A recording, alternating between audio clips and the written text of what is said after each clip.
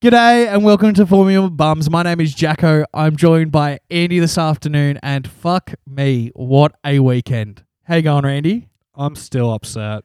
It was, we pushed recording back. The emotions were rather high the last couple of days. I've been very angry. I have been on some severe doses of copium to get me through the last couple of days. I had to change my hat. You are now wearing an Aston Martin hat.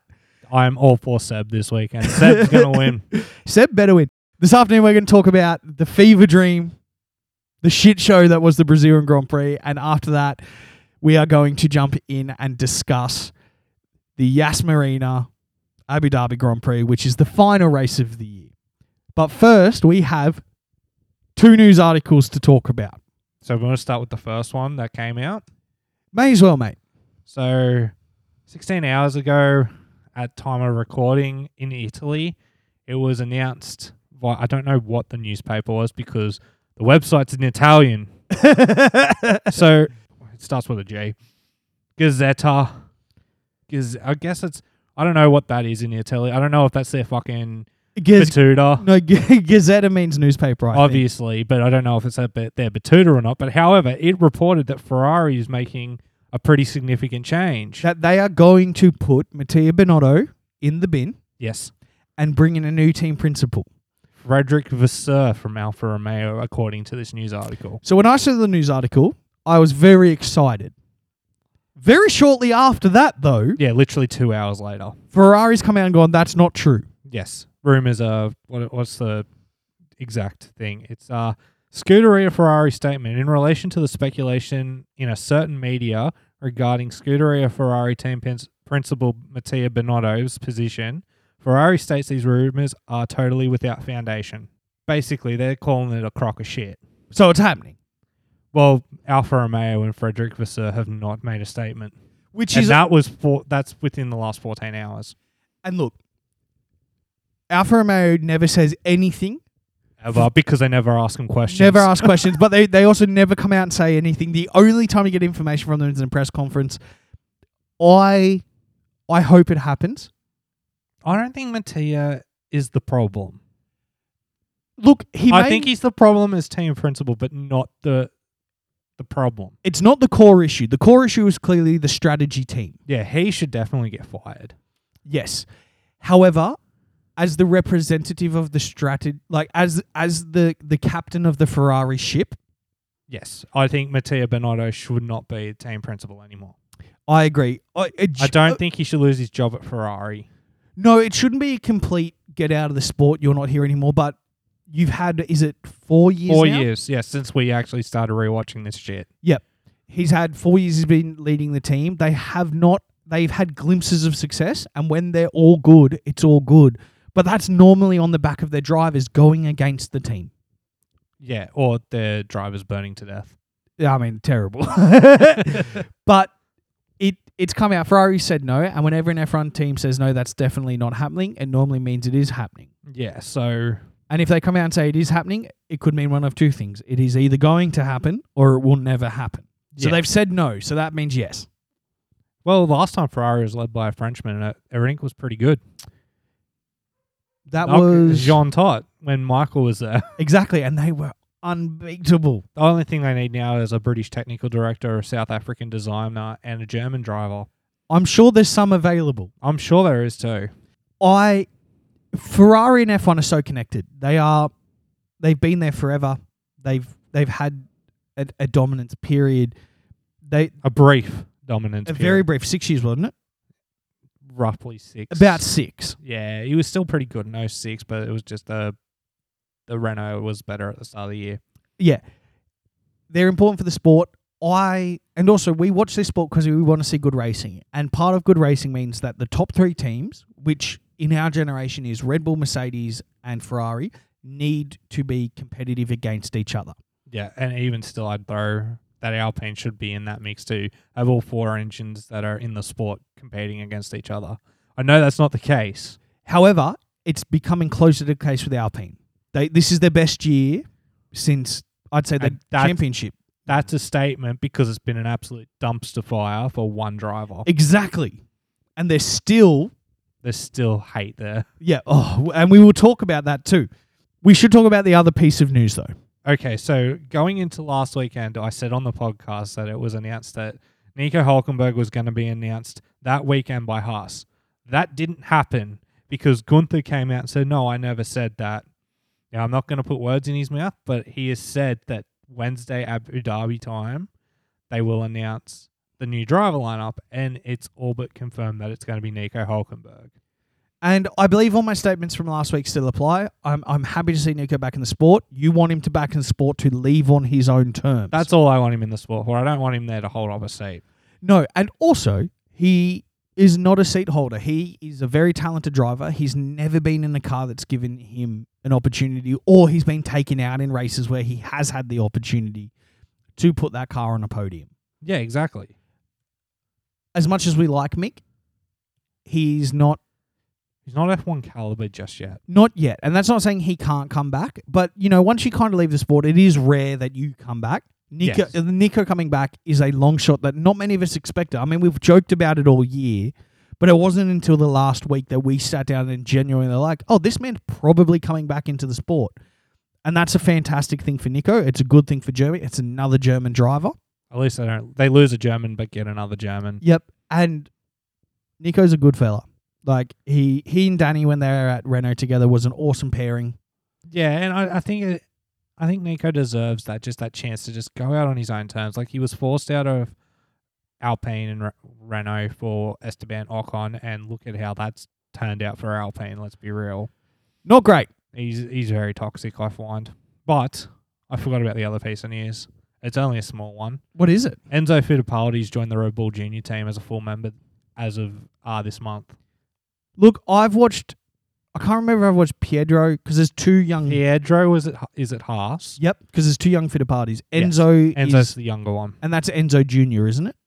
No, just Enzo. Enzo Fittipaldi da Cruz is a Brazilian-American racing driver who currently drives for Charus Racing Team in the FIA Formula 2 Championship. As of November 22nd, he became a Red Bull Junior team member. Thanks, Wikipedia. Fantastic. No good. He's the grandson of Emerson Fittipaldi. Emerson. He's the one who was in F1. Yes. He's the one that's won a world championship. Yep. So he comes from racing pedigree. Yes. However, we've seen that if you're in a racing family, it doesn't always mean you're going to have the same levels of success. But he's a good young driver. Racing in F2 is a competitive sport. It's very competitive, actually. And being in the Red Bull Junior team is not a bad thing. Not at all. That's very handy. You get a really nice, cool livery on your car when you race. It is the best looking livery, in my opinion. It is the best junior livery on the grid for F2. But yeah, like that was the other piece of news that I forgot about. And it's fantastic. It's nice to just have a piece of news that we can just state and go, that's fine. That's fine. Let's move on. So Brazil was one of... Actually, it's the Sao Paulo Grand Prix, not the Brazilian Grand Prix anymore. Okay, the Sao Paulo Grand Prix in Brazil, brackets, asterisk. Yeah. Is one of the sprint weekends. The last one of the year, thank fuck. Yeah, you're not a fan of the sprint weekends. I've said I didn't like it. When we talk about the actual race, I enjoyed this one. I still don't think they're good for the sport. No, and I think qualifying proved that. Let's talk about qualifying, because qualifying was the highlight of the weekend for all of us. Honestly, was the highlight for me.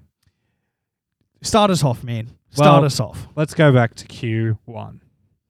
Go. Five drivers were knocked out. Can you want to take a guess at who they are without looking as you stare at your screen? I'm going to go out on a limb and say Latifi. Oh, yeah. No, Latifi was out. I remember Mick being out because he was top last. and bottom. Yeah. Jesus. No, Danny made it through. Yuki was eliminated. Yes. You got two left. Stroll. No. Okay. Damn it. One more guess. Zhou. Yes. Zhou Guanyu. Yeah. And it was Valtteri as well. And Valtteri, which is... I mean, that's where that Alpha is at this stage. Of course. They have a track-specific car. And they're also probably well into 2023 development now. There's no upgrades coming to any of these cars. No, not at all. The development's finished. The development probably finished a week or two ago. Well, Mercedes was still bringing minor upgrades as of like a few weeks ago. So I think maybe like a week after that, everyone was sort of like, yep, 2023 now. Yep. They were eliminated. Nothing major there to speak about. They were just slow, weren't they? Yeah, they were just slow. I guess it was a rain. Must have been rain in that session. I do remember watching it, but I don't remember if it was raining or not. But their times are like 1:15.05, 1:15, 1:09, and then the next times are like 1:12s. Yeah. So I'm going to guess there was a bit of rain in Q1. I don't know if it was raining itself. I know it definitely ended with raining, even though there weren't cars on track. I can't remember if it was raining in that session or these guys were just off the pace. Well, they're really off the pace considering the next times are 1:12s. Unless it rained prior. The track was damp heading out. So maybe that was, and then it dried up in Q2 for softs, and then they had to go back to inters because if you look at, that would make sense. Yep. Qualifying was interesting because of the change in weather and whatnot. It led pretty much every team on race day to have a different allotment of tyres. Yeah, and you know who would have really liked to have been here and talk about this? Reese. Yeah. Just come back, man. We miss you, man. We miss you. Maybe we should actually message them about the season review, get them in. Oh, we have to. We'll go kidnap them if we need to. So anyway, Q2 comes around and the usual suspects go out. You lose. Alex Albon is in 11th, which is shocking for a Williams. And especially on this track that's got a bit of downforce in the technical sections. It does, but Albon, he's showing in every outing that he can outdrive that car. He's having a very George Russell-esque year at Williams from last year where it's like, oh, you are pumping that bad boy. Mm-hmm. And I love Albon. He is my favourite lower team driver. I think he's brilliant. Seb's still in the sport, so Seb's my favourite lower team driver. And now I'm going to have to choose a new one next year. I don't put Seb in the lower tier driver. Actually, you know what? I'm going to put Fernando in. He's in a lower tier car, though, so therefore he's classified as a lower tier driver. I know. I hate it, though. And then Fernando will be it next year. I do like Fernando, too. So Pierre 12th, Seb 13th, Danny Rick, Shocker 14th, and Bitch Tits in 15th. Stroll in 15th. And then came the session of Kings. Q3. That's where everything interesting happened. So all the cars are pulling into the pit lane just before the green flag. And obviously K-Mag, being in the Haas, being in the last pit spot, he gets out first. And he's on the softs. Temperature had dropped. Max is on the softs. George is on the softs. Lando's on the softs. Carlos is on the softs. Esteban and Fernando on the softs. Louis on the softs. Sergio's on the softs. And then there's Charles Leclerc. Oh, I forgot about this. Yes. Am I the only one on inters? Yes. Oh, They didn't need to checking that one. I can't believe they didn't hit him with a checking to be like, do we lie to him? Do we just be like, no, they're soft, don't look at them?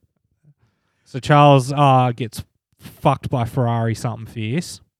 Because after the first laps, the grid's pretty much set at this point because K-Mag gets out on provisional pole because he was the one in clean air. Followed by Max, George, Lando, Carlos, Esteban, Fernando, and Lewis. Sergio can't set a lap time. Doesn't set a lap time on his softs. No. I don't remember why. Nor do I. It wasn't a flagged event. I wonder if he had a lock-up. He either had a lock-up, and it wasn't deleted for track limits. There wasn't any of those in qualifying. It must have been a lock-up heading into one of the corners. Yeah. Or he was out of position. Cross the line before the next thing. Yes, and at this point, rain started to appear on some corners of the track. So it wasn't... By the end of most of them getting through the second lap of their first flying lap, I should say. Yep. Rain's starting to appear and there's a very visible dry and wet line. And a certain squid gets a bit sideways on said wet line, outbrakes himself into turn 4, and wouldn't you know, there's a red flag just in time for the rain to come down a bit heavier. There is, which meant grid order was set. No one was coming back out. No one was coming out and setting a time quicker than 1:11.674. And the scenes as it ticked down to 1 minute to go in that Haas garage. K-Mag got pole. Well, it is beautiful to watch. Watching. That's where the weekend should have ended. Right, that was there. it. Turn it off. Stop the cap. Stop the count. We're good. We watched Gunther Steiner sit there, look at his watch. We watched the clock hit 0. We watched him turn around, put both hands in the air to the crowd, and everybody went wild. The people's team. The people's champs went on pole. K-Mag jumped out of the car. The scenes are incredible. There was hugging, there was crying, watching Gunter and K-Mag in the pit lane hug each other. That's what the sport's about. Yeah. That lower tier team doing something phenomenal. Yep. And you know what? Yeah. All the people on the internet who said, well, if there wasn't a red flag and the weather was good, he wouldn't have been on pole. Obviously, dickheads. Duh. But I still want to enjoy it. Let us enjoy the best. 24th nation to get a pole position in Formula 1. He races under the Swiss flag? Danish flag. Danish flag. Because he's Danish. Yep. Just like a good treat that I like. Nothing better than a good Danish. That was terrible. That was such a bad dad joke, but we'll take it. We'll take it.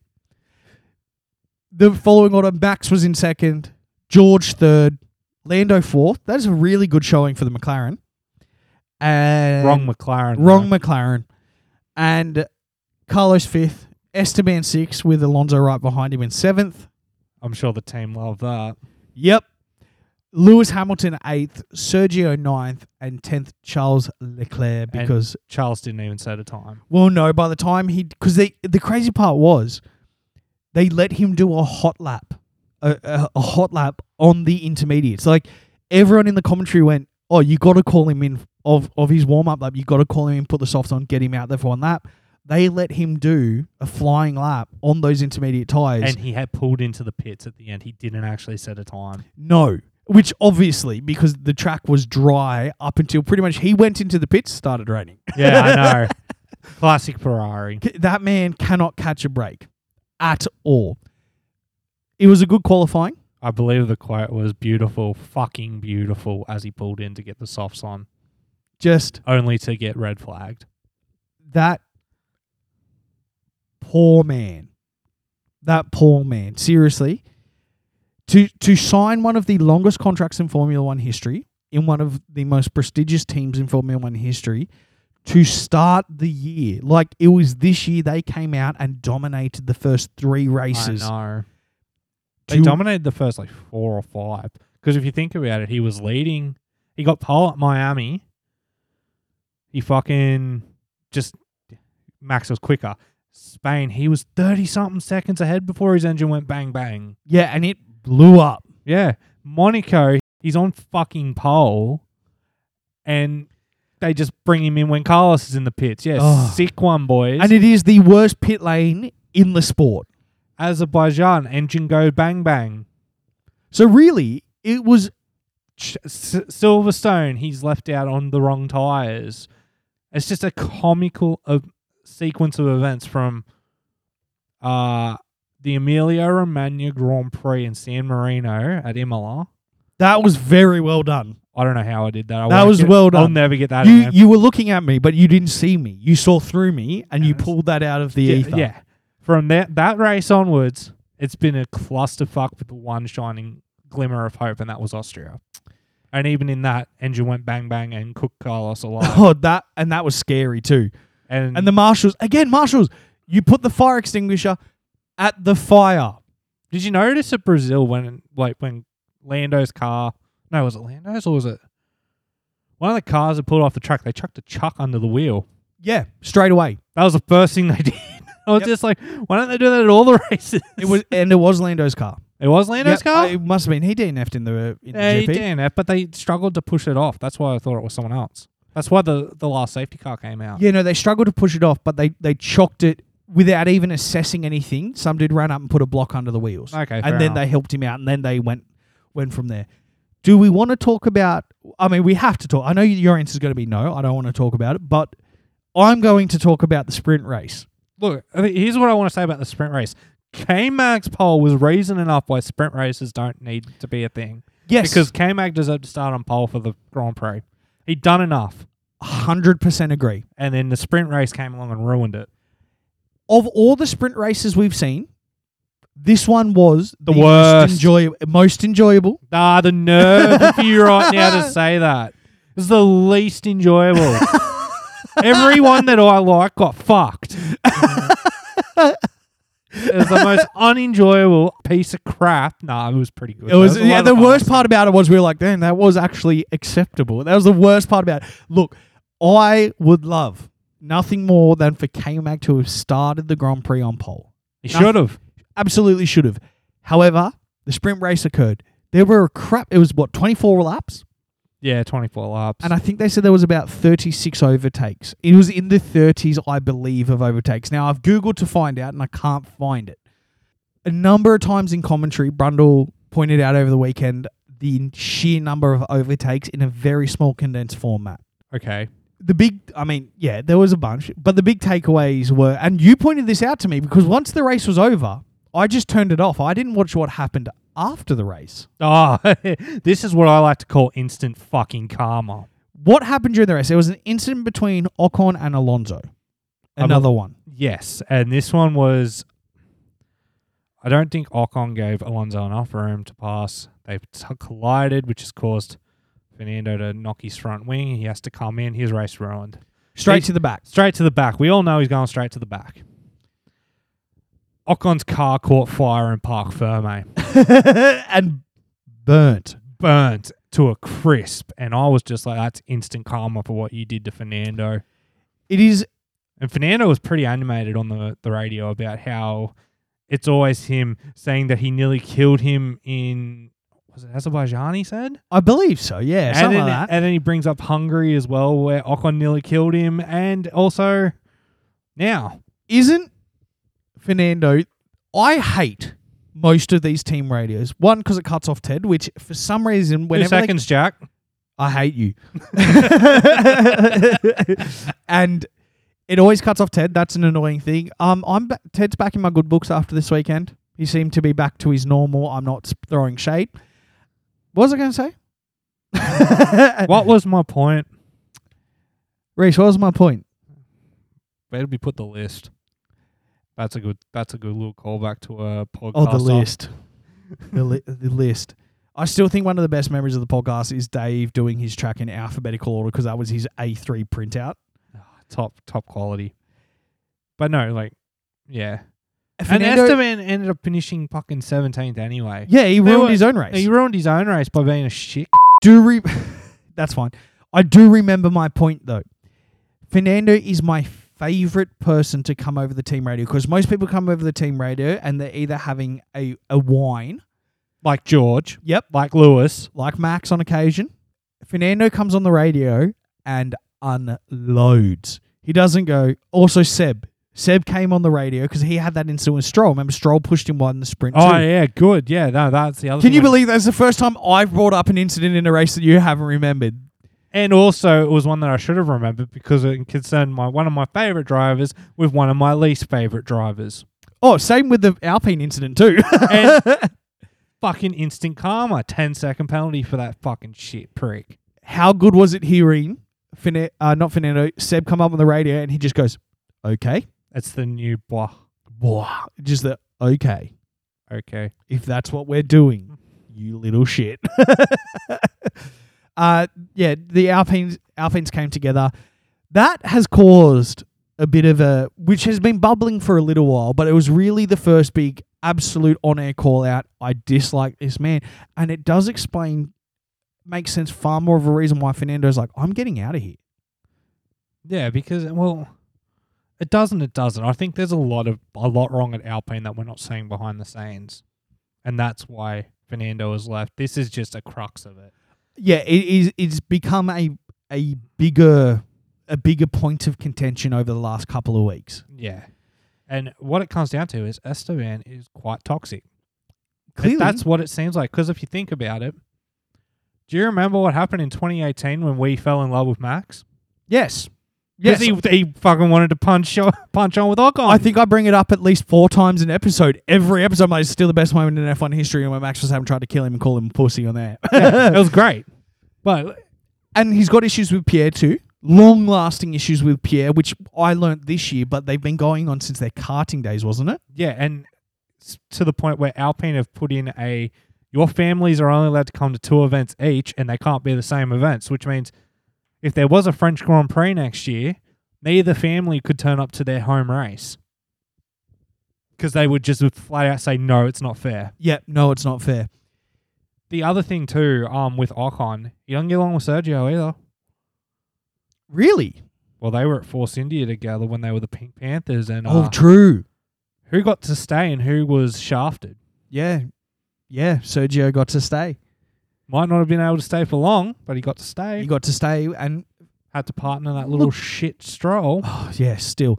The only reason Ocon's still in the sport is for some reason Toto has a very strong liking of him. And here's my tinfoil of the week.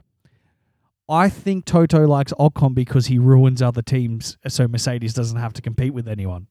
That's good. That's good. I'm happy with that one.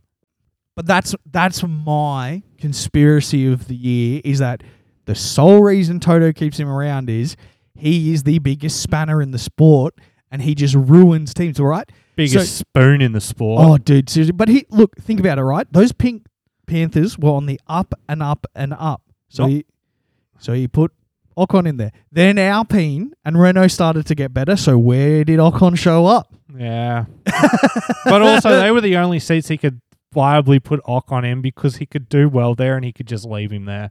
I don't think Toto likes him either. I said what I said. Fair enough. Don't at me about it, though. I'm very sensitive.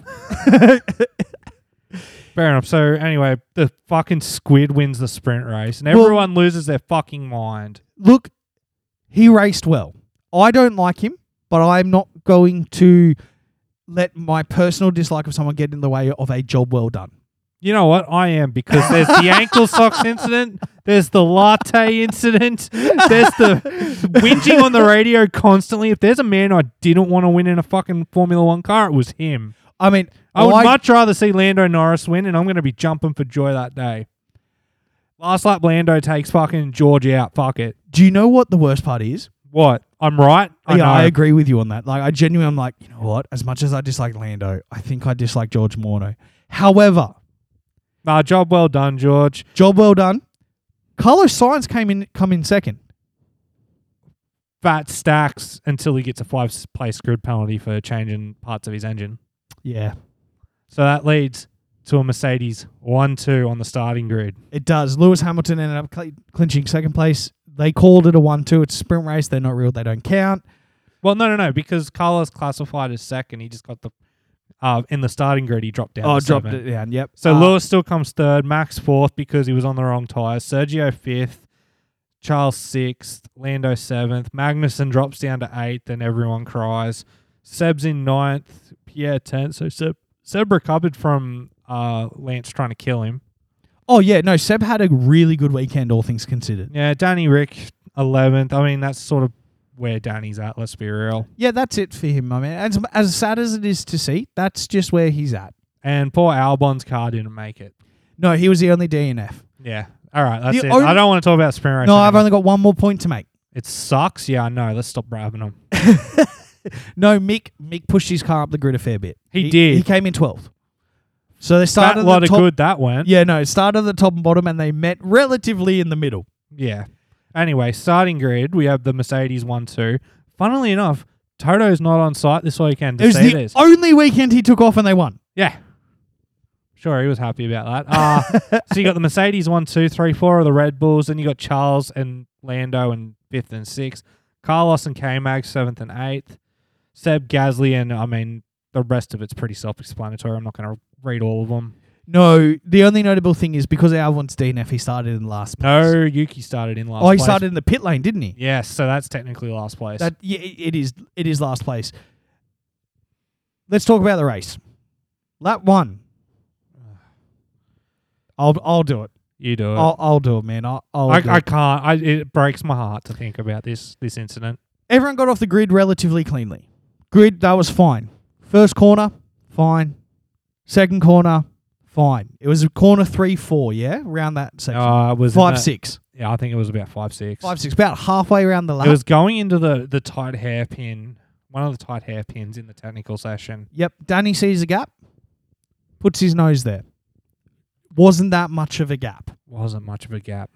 It was just one of those moments where you're like, look, man, if you were back in the Red Bull, you would have been next to him and fair enough. Sticks his nose into Magnussen's rear end, gives him a bump. Magnussen does an instant pirouette. And does what the only sane thing I could think of is in that situation and rolled himself backwards to get... Because he's pirouetted in the middle of the racing line. Yep. So he just lets his car roll backwards. In the process of rolling backwards, demolishes Daniel Ricciardo's car. Also Both out of the known race. as instant karma for Danny because this was 100% Danny's fault. It was an error by Daniel Ricciardo. And what point I want to make about this is, how much better was that than getting a penalty? You hit someone, you took him out of the race, he took you out of the race. Fair's fair. Danny did get a penalty. Danny's got a 3-place grid drop this weekend. Yet, I know that, but in regards to, you know how normally someone will take someone out and it's like, 5 seconds? Wasn't this nice to watch being like, yeah, no, that's what you get. Yeah. You took him out, he took you out. Fair's fair. And credit to Daniel, he got straight out of the car. He went straight over to K-Mag and had a one-on-one, and it looked like he just flat out said, my bad. I'm sorry, man. You had such a good weekend. That's on me. Yep. And he also posted about it too, which also, of course, Daniel did. Every single time he's made an error, he's owned it, come out with it, and that's why he's so loved, right? Yeah. He's essentially ruined what could have been one of Haas's best weekends without the sprint. Yeah. And he's got in the way of K-Mag, and they don't dislike each other. They've always been quite friendly. Yeah, and this is only like K-Mag's second first lap DNF. Yeah. Which is incredible. So they were both out on the first lap. Yeah. I mean, do you know what though? That's not the end of the first lap drama. No, there's more. there's more. This is the one you probably disliked more. Yes. Because going up to the next hairpin, Lando sees a gap on Charles, and he goes for it and gets a bit sideways in the corner, a bit understeery. Understeery, I also believe he bumped the curb. He's bumped the curb, got a bit understeery, smacked Charles. Charles has done a fucking, like a 360 and nose first into the wall. Didn't damage the nose. Shockingly, that was the biggest shock out of all this, is Charles could keep going. Yes. Like, usually you see that, you're like, that's race over. There's been a couple of things this year where the nose has been fine from an incident that last year would have destroyed it. We've seen, I can't remember who went nose in on the barriers. It might have been Lewis at one point, and he's just reversed out, and he's like, I think the nose is all good. And it was. There's been 2 or 3 occasions where I'm like, well, that's it, and the nose is fine. Didn't Max also have a first lap incident? No, it was a lap 7 incident. Here's the thing. It was very quickly afterwards. It was the first lap after the safety car, because the K-Mag Danny Inson brought out the safety car. Yes. But not before Lando punted Charles off. But this is saying Charles came into the pits at lap 7, so... He had... Are we sure? I think we got crossed up here. I think Lando and... That was the first lap. That was the first lap after safety car that happened. But we can talk about that now anyway, because here's what happened on the safety car. There was a safety car. Nothing happened.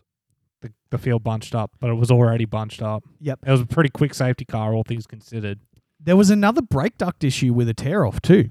Yeah, didn't Charles's rear brake, or was it Carlos's rear brake? It was definitely one of the Ferraris. I think it was Carlos, but let's be real. It was a very Charles-like moment. But Brundle brought up a very good point. He did, and I want to talk about that a little bit. They should bring it back. So he brought up that in the old days, they used to have a little thing in the car where they put their tear-offs. Yeah, essentially like a little Velcro box. Yeah, and you just stuck it out. Why we ditch that? That seems like such a safer thing for the environment as well as the cars. I agree. So I've been thinking about it because this might have been his best weekend of the year for Brundle. He was on fire the whole weekend. He's come out and said, when we were racing, when you do a tear off, you put it in the little box. The reason I think they moved away from that is when they got rid of ground effect vehicles and they went for a full aero design, the wake of the air was firing those things off to the side, like absolutely sending them. Now that we've got aero that sucks the air underneath the car, we are now seeing tear-offs into brake ducts. Tear-offs being pulled in and under the car. So that's why last year and for the last 20 years, we've not seen a single brake duct incident with a tear-off until this year when we fundamentally changed the flow of the air around these cars. It's back because we are aggravating the situation. So yeah, I think that, and I'm sure we'll see it in the technical regulations, because Ferrari has the right now to, I would say, and a justifiable right to go to the FIA and be like, we have been hampered twice this year by tear-offs entering our brake ducts. Yeah. There should be a technical regulation that states that it's a little pouch that you put your you tear offs in. You know what? I'm shocked that Lewis and Seb haven't gone to the FIA about this because they're all about the environment. It's a plastic tear off. Yep. That's not good for the environment. I can't imagine it's a biodegradable tear off. It surely wouldn't be. Yeah, exactly. So I'm shocked that they're not let's stop releasing this into the air. Let's put it in the car so we can dispose of it properly at the end of the race. The only reason why I think they haven't is because and this is an assumption, and I know I'm not good with these things, but my assumption is that the marshals after the race weekend do an emu line and they walk across the whole paddock and they pick up litter. Yeah, we know Seb does that. Maybe that's why Seb hasn't gone to. He's like, don't worry, bro, I've picked them all up myself. Yeah, but you're not going to get them all. They're going to fly off. No, what? And they're clear.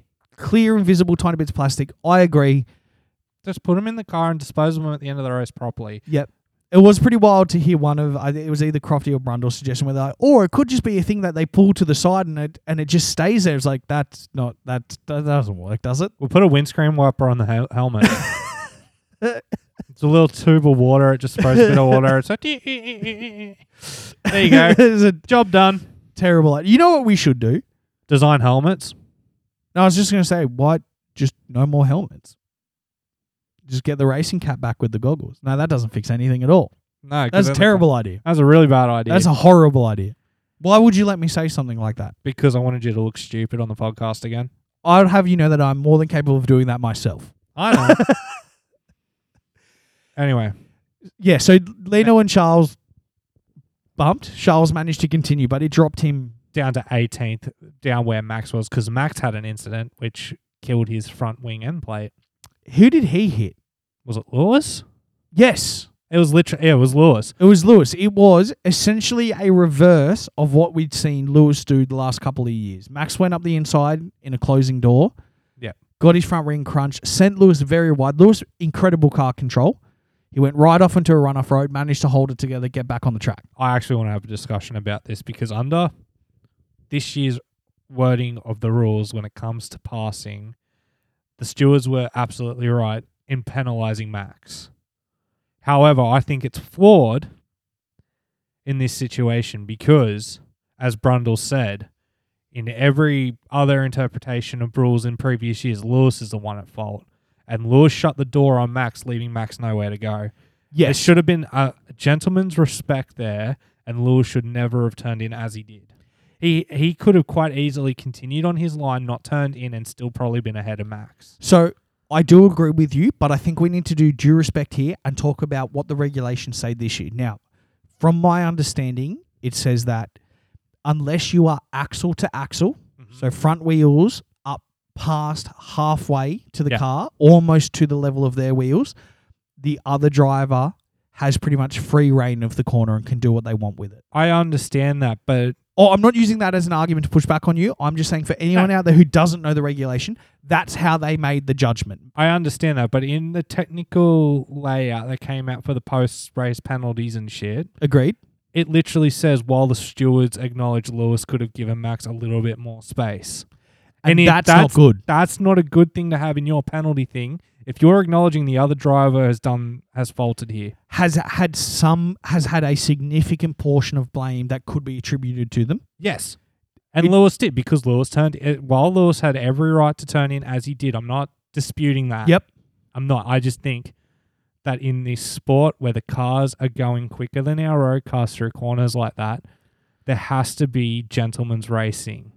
I agree, man. I absolutely agree. If we look at the post-race Park Verme interviews rather than the already debriefed intervieis. Okay, you know yep. I mean. So the raw, hopped out of the car, you've had a microphone stuck in your face. Yes. Lewis and Max's quotes both speak volumes.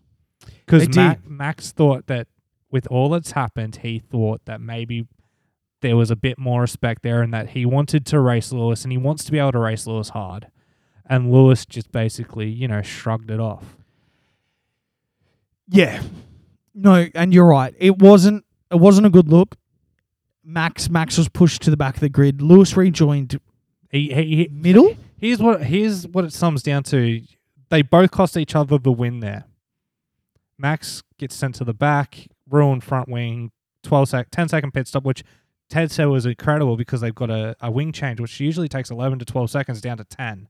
It was a world record. While it doesn't sound, it's only a sec. In fucking Formula One terms, that's a year. Yo, okay. To put an example, we'll watch a pit stop, and if it's longer than 2 seconds, if you see 2.6 seconds, you go, oh, that's pretty slow. That's pretty and slow. if you see 2.4 seconds, you go, that's acceptable. And if you see 2 seconds, you go, that's good. Yeah. So 10 shaving seconds 2 seconds off a wing change, phenomenal by Red Bull. Which isn't easy. That requires two mechanics to use an Allen key set to undo the old wing, take that off. You need to line that up perfectly, slap it on, refasten it, and get out there. Yeah. While other guys are changing tyres, by the way. There was another pit stop incident this week too. There was? Yes.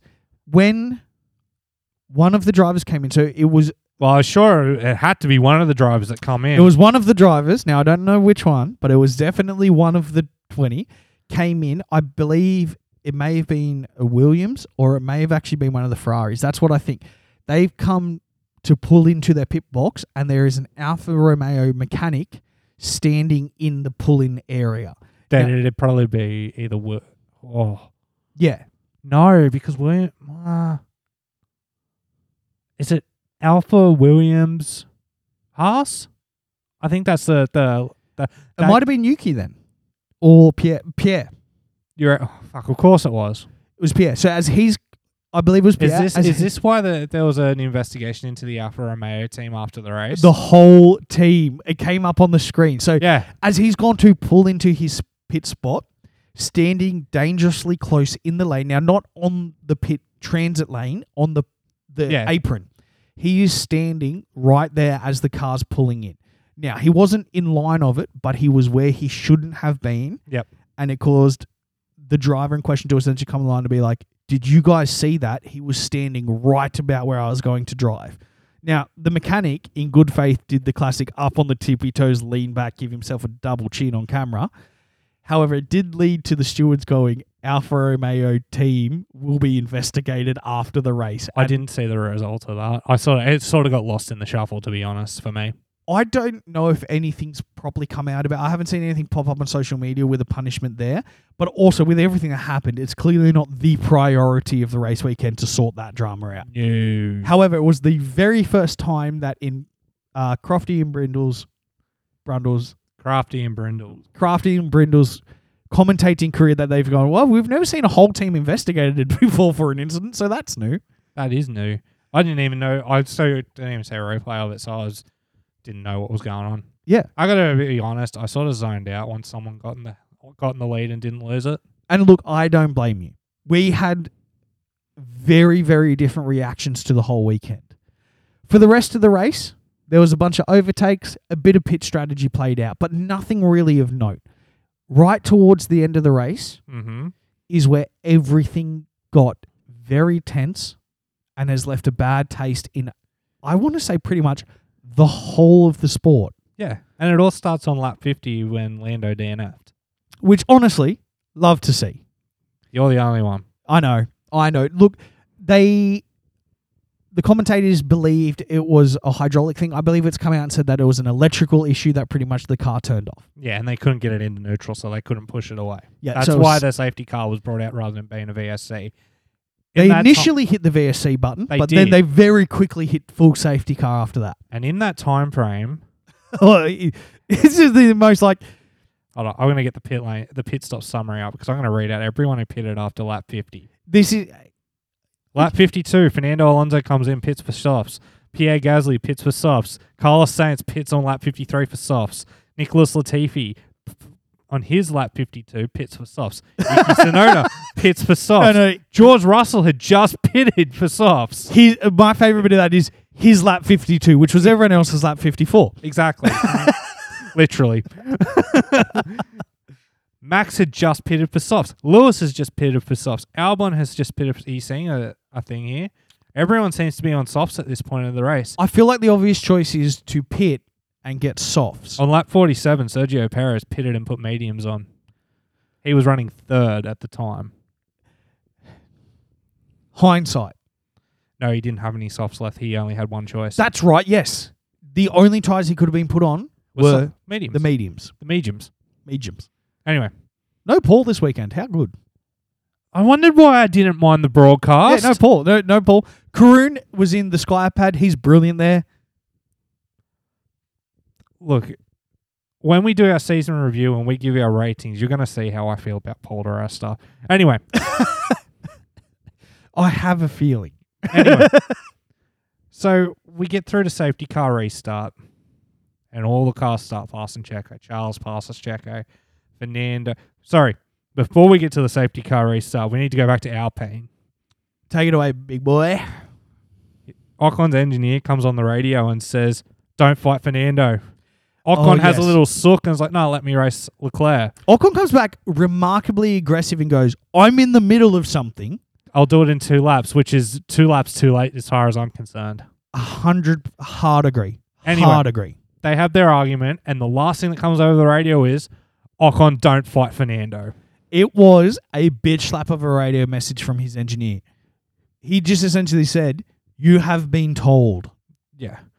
Don't you fucking fight Fernando, pretty much. Anyway, race gets underway pretty quickly. Esteban gets passed by Fernando. Joy. This is the last moment of joy for me for this race. Because then it becomes painfully obvious that Sergio gets passed by Charles. Sorry, he gets passed by Carlos. Yes. Then he gets passed by Charles. Then he gets passed by Fernando.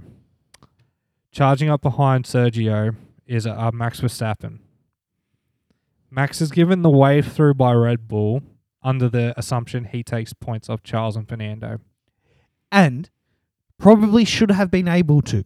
Yes, but for some reason, he just couldn't get past them. Here's why, man. You've seen how thick Fernando is. Like, that's why. It was Fernando Alonso. That man is possibly the best defender I've ever seen drive a car. Yeah. So, we are told that if Max can't get past, that he will give the place back. That is what comes over Sergio's radio. Yep. Lap 71 comes. You start hearing on Max's radio, "Max let Checo through at this turn. Max let Checo through.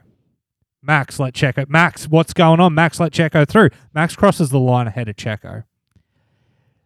There was a radio message. There was a radio message. The radio message said, "No, I have given you my reasons. Do not ask me again."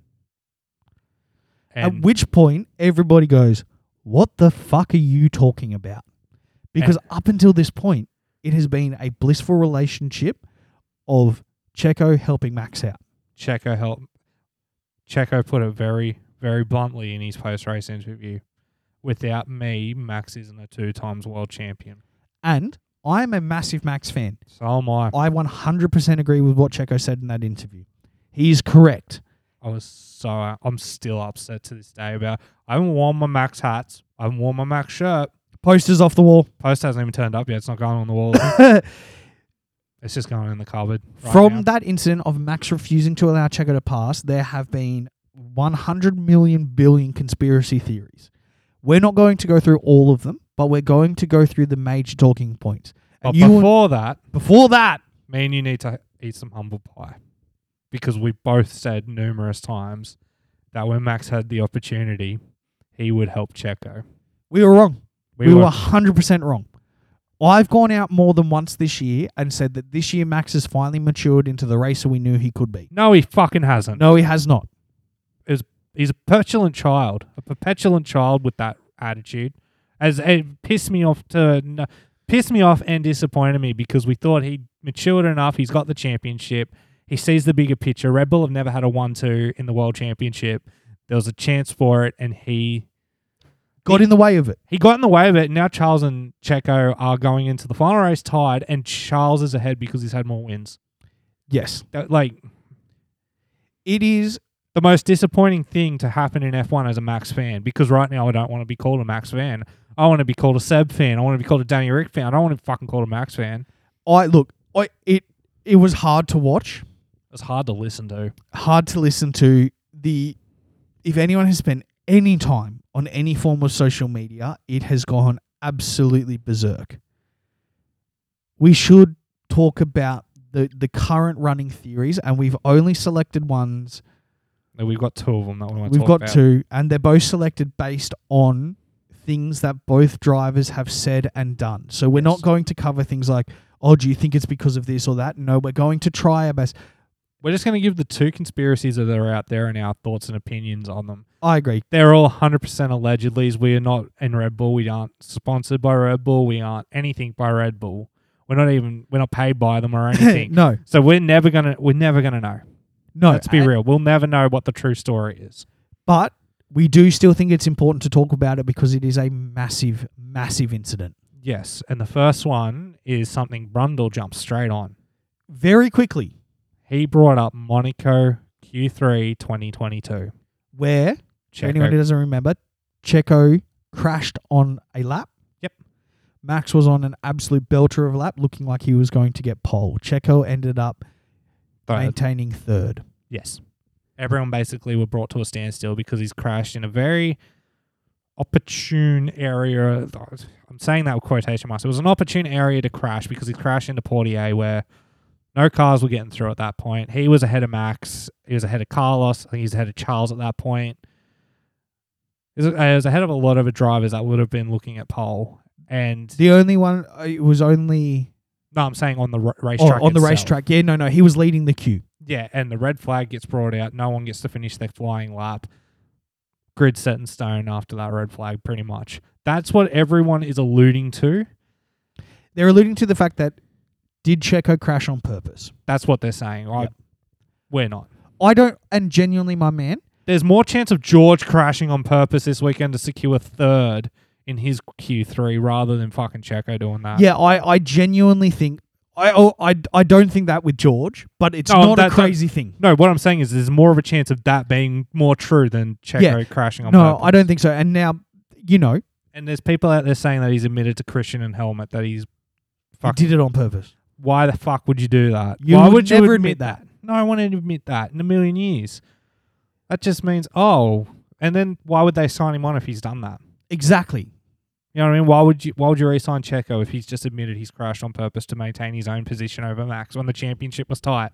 And especially at Monaco, the only reason he won Monaco was because of Ferrari's incompetence as well. That's the thing too. He secured himself a podium position, which he is more than capable of getting under his own talent. Because Checo is a very talented driver. Yes. And also, out of all the drivers in the grid, he does seem incredibly honest. He seems like he has a lot of integrity. Yes. I don't think he would have crashed on purpose. If it does come out later on that he has, we'll retract our statements. But from what we've seen of Checo, I don't think you or myself think that Checo would have crashed on purpose. No, and the biggest piece of evidence I have for that is the only time this has ever been brought up is this weekend. Yeah, and this is the first time we're hearing about it ever. Yeah. So we think that one's bullshit. What's the next theory? The second one comes from Reddit today. It's posted by Neppin the Z number one fan or some shit. I don't know. It's the discussion's called Mexico GP, the possible reason of a Max and Checo fallout. It's on the front page of Reddit right now. It'll probably still be there tomorrow. He talks about how during the Mexican Grand Prix, the Portuguese television Sport TV team, which are always joined by a professional driver, had Antonio Felix da Costa as part of the commentary team. Okay. He's an ex-Red Bull Junior, 2019 Formula E champion, 2022 WEC champion. He's giving insight, and he talks about how he was at the Austin GP. And he talks about how he had the opportunity to actually speak to Max. And he comes out and he asks Max, he's like, what are the chances in Mexico that Red Bull give Sergio the win or force a Sergio win? And Max blatantly says no chance, saying that, as with every other GP, may the fastest driver win. Which Max did. Max won, and also standard Max behavior right there. There's nothing alarming in that statement. No, there's nothing alarming in that, though. Just reading on. Okay. So according to him, like Da Costa in his speculating, he speculates this might have upset Checo to the point where Checo has now unfollowed Max on Instagram and Max has unfollowed Checo on Instagram. And it's a big beef between the two. leading to what happened at the Brazilian GP where Max refuses to give up the position. Now that you've told me this theory, the Checo crashing one seems far more realistic, Yeah, which isn't realistic at all, but compared to that, an Instagram tiff is what caused this. It's just like, no, neither of these are even probably close to it. Here's what the truth is. Max is a dickhead. Yeah. He's always been a dickhead, and also, if you go back and listen to the tracks, I've always said I've liked him because he's a bit of a dickhead, and I relate to that. No, I get that. And, like, I used to get that too, but But this is an exception. This is an exception to that rule because you've won the World Championship. Twice. Your team has won the Constructors' Championship. There's only one thing to play for left, and that's Checo getting second. Play the team game. Now, according to Christian and Helmut, they've had an internal discussion with both of them, and at Abu Dhabi, both of them will be aiming to get Checo second place. Securing the 1-2. Yes. Begs to be seen, though. We'll know at the end of Abu Dhabi what actually happened. Yep. When they ask Max and Checo to swap places and whether Max does it or not. And look, you've said your thoughts on it, so I'm going to have a crack at what my thoughts are on it. Yep. Look, incredibly disappointed. Am I still going to support this person? Yeah, probably. Do I like this aspect of them? No, absolutely not. Do I think it was one of the worst sportsmanship moments I've ever seen? Yeah, 100%. I'm not going to switch allegiances probably. I'm a Red Bull fan. I am a Max fan. But I tell you what. He makes it hard. This weekend made it incredibly hard to enjoy what this man can do because he is incredible behind the wheel of a car. Yeah, I'll still be a fan, but right now I just don't want to be a fan. You know what I mean? Like, I just don't want to think about it. And I don't think all the discussion on the internet is helping with theories of why. The discussion should be, as a fan base, we go, hey man, that is a red card offence. Regardless of why, that's not what you do to your teammate ever. Yeah, no, I get you. I don't think we're going to help by saying any more or any less. I think that's where we're going to leave that, and we will see what happens next week. If that happens again, I'm going to be even more disappointed. I probably will burn my Max stuff at that point if he does it again. If it does occur again, I will probably be not supporting that person anymore. Yeah, that's going to be the tipping point. Let's talk about the results. All of that, Max's inability to pass and to allow Checo another crack. Not that Checo was going to go on to win. Checo was going to go on to fight Fernando. Do I think Checo would have passed Fernando? No, probably not. It's Fernando. No. Let's talk about the results. This was a fantastic weekend for the Mercedes team. Where's Dave up? Did you notice in our group chat that Dave, Monday, was in the chat all day? Yep. All day. We haven't heard Dave in months. Comes in the chat and he goes, "Good morning, gentlemen," and proceeds to murder us. Absolutely destroy us. Absolutely let it rip. George Russell came home in first place. It's his first victory in Formula One. He had a beautiful race, man. Look, it wasn't a dominant victory. I didn't know squids could win races. Turns out that dude who asked that 15-minute question was right. A trained monkey can drive the car. Yeah. No, look, George, I don't like you. It was a very good performance. Congratulations congrats on your first win. I'm not congratulating you. You don't have to, my man. I am falling on both our swords. You should. Look, Lewis came second. Brazil went mental. I don't want to go back to Brazil anymore. That is real. I don't like the Brazilian track anymore. I don't want it on any calendar. Yeah, Andy's done. I'm done with it. They just like Lewis too much. The reason we're recording today is I was like, hey man, do you want to record? And he's like, I don't think that's a good idea. No, you know what, man? I think that's fair enough. It wasn't a good idea. Lewis Hamilton in second. It was a Mercedes 1-2. Toto wasn't there. He managed to get on the phone and congratulate them. He was on the radio. They got him a team radio. Yeah, they got him the radio. And I love Toto. He just went, well done. He was over the moon. Well done. Third place, Carlos Sainz. Podium finish. We all like Carlos. Well done. In my books, he came first. Yes. Charles fourth. So, amazingly, Ferrari managed to do okay. And now they're going to fly Mattia. Maybe it wasn't a terrible weekend all round. And then we have Nando. the man, the myth, The Nando. the Nando. 5th place. Max 6th. Should have been last. Should have been last. Sergio 7th. Should have been 6th. Yes. Esteban, for some reason, is Should have in been DNF. 9th, Valtteri. 10th, 11th is Seb. Yep. It was weird. No one was in 10th. It was strange. It's really weird that no one's in 10th. No, but I do want to talk about Valtteri again. Fantastic performance. Did everything right. Is managing to get points out of a team that has really, really struggled over the last few years. He's found a home. He's also got a banging mo.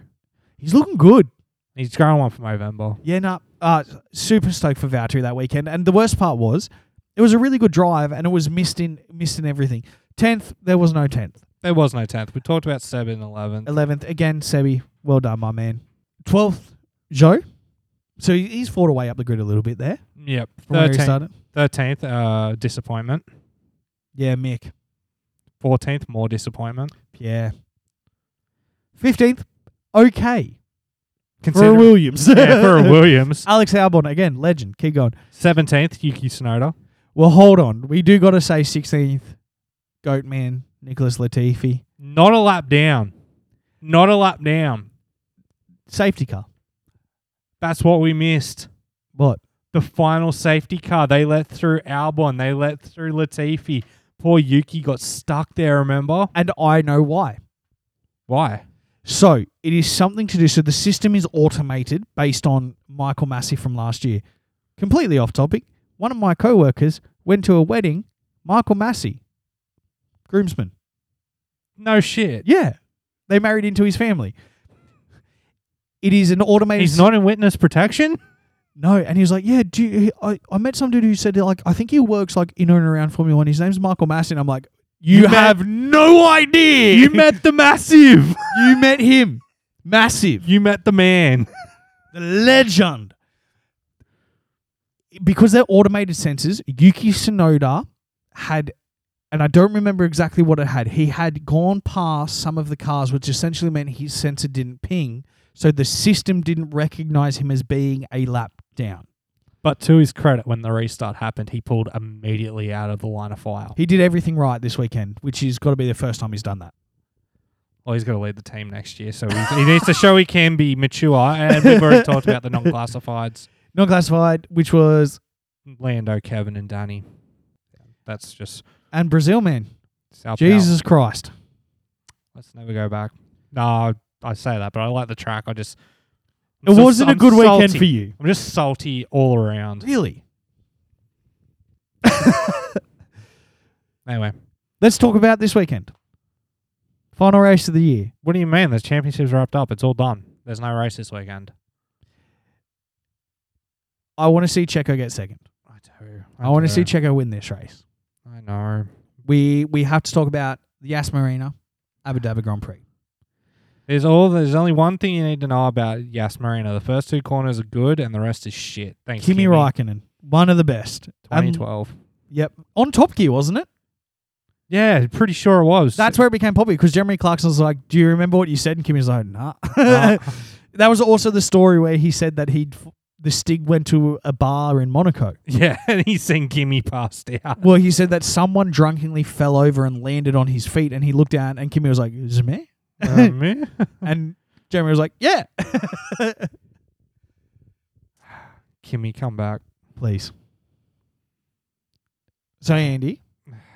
The track facts are it's in Abu Dhabi. It's at the Yas Marina. First race was in 2009. And I couldn't give a rat's ass about it, to be honest. It's a shit track. It's always been a shit track.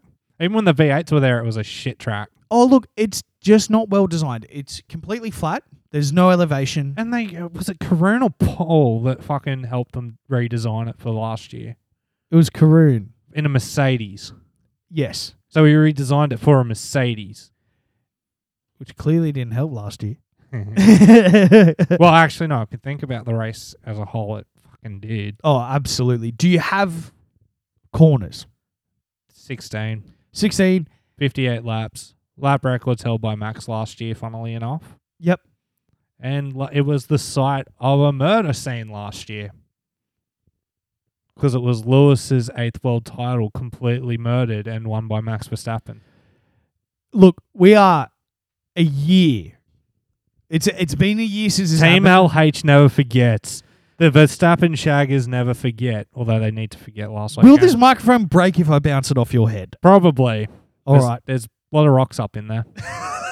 That thick skull of yours. And the shock-absorbing smooth brain. Look, I don't care for Abu Dhabi that much. Last year was the only exciting one because the championship was on the line. That's it. That's the only reason why last year was exciting. No, you know what? Last year wasn't exciting until the final lap because Michael Massey saved the race. Michael Massey just went, you know what, boys? This is a motorsport. We are racing. We are racing for this. This is, if they had finished under the safety car, he would have been shot. He did what he did, and he still got shot. Look, it was a lose-lose for him. No matter what he did, he just made it exciting. And literally, he did because we all well, you didn't, but I fell asleep. Everybody in that chat, we all woke up on lap 57 to 58 because we're like, there's a chance because we seen that notice that said safety car in at the end of this lap.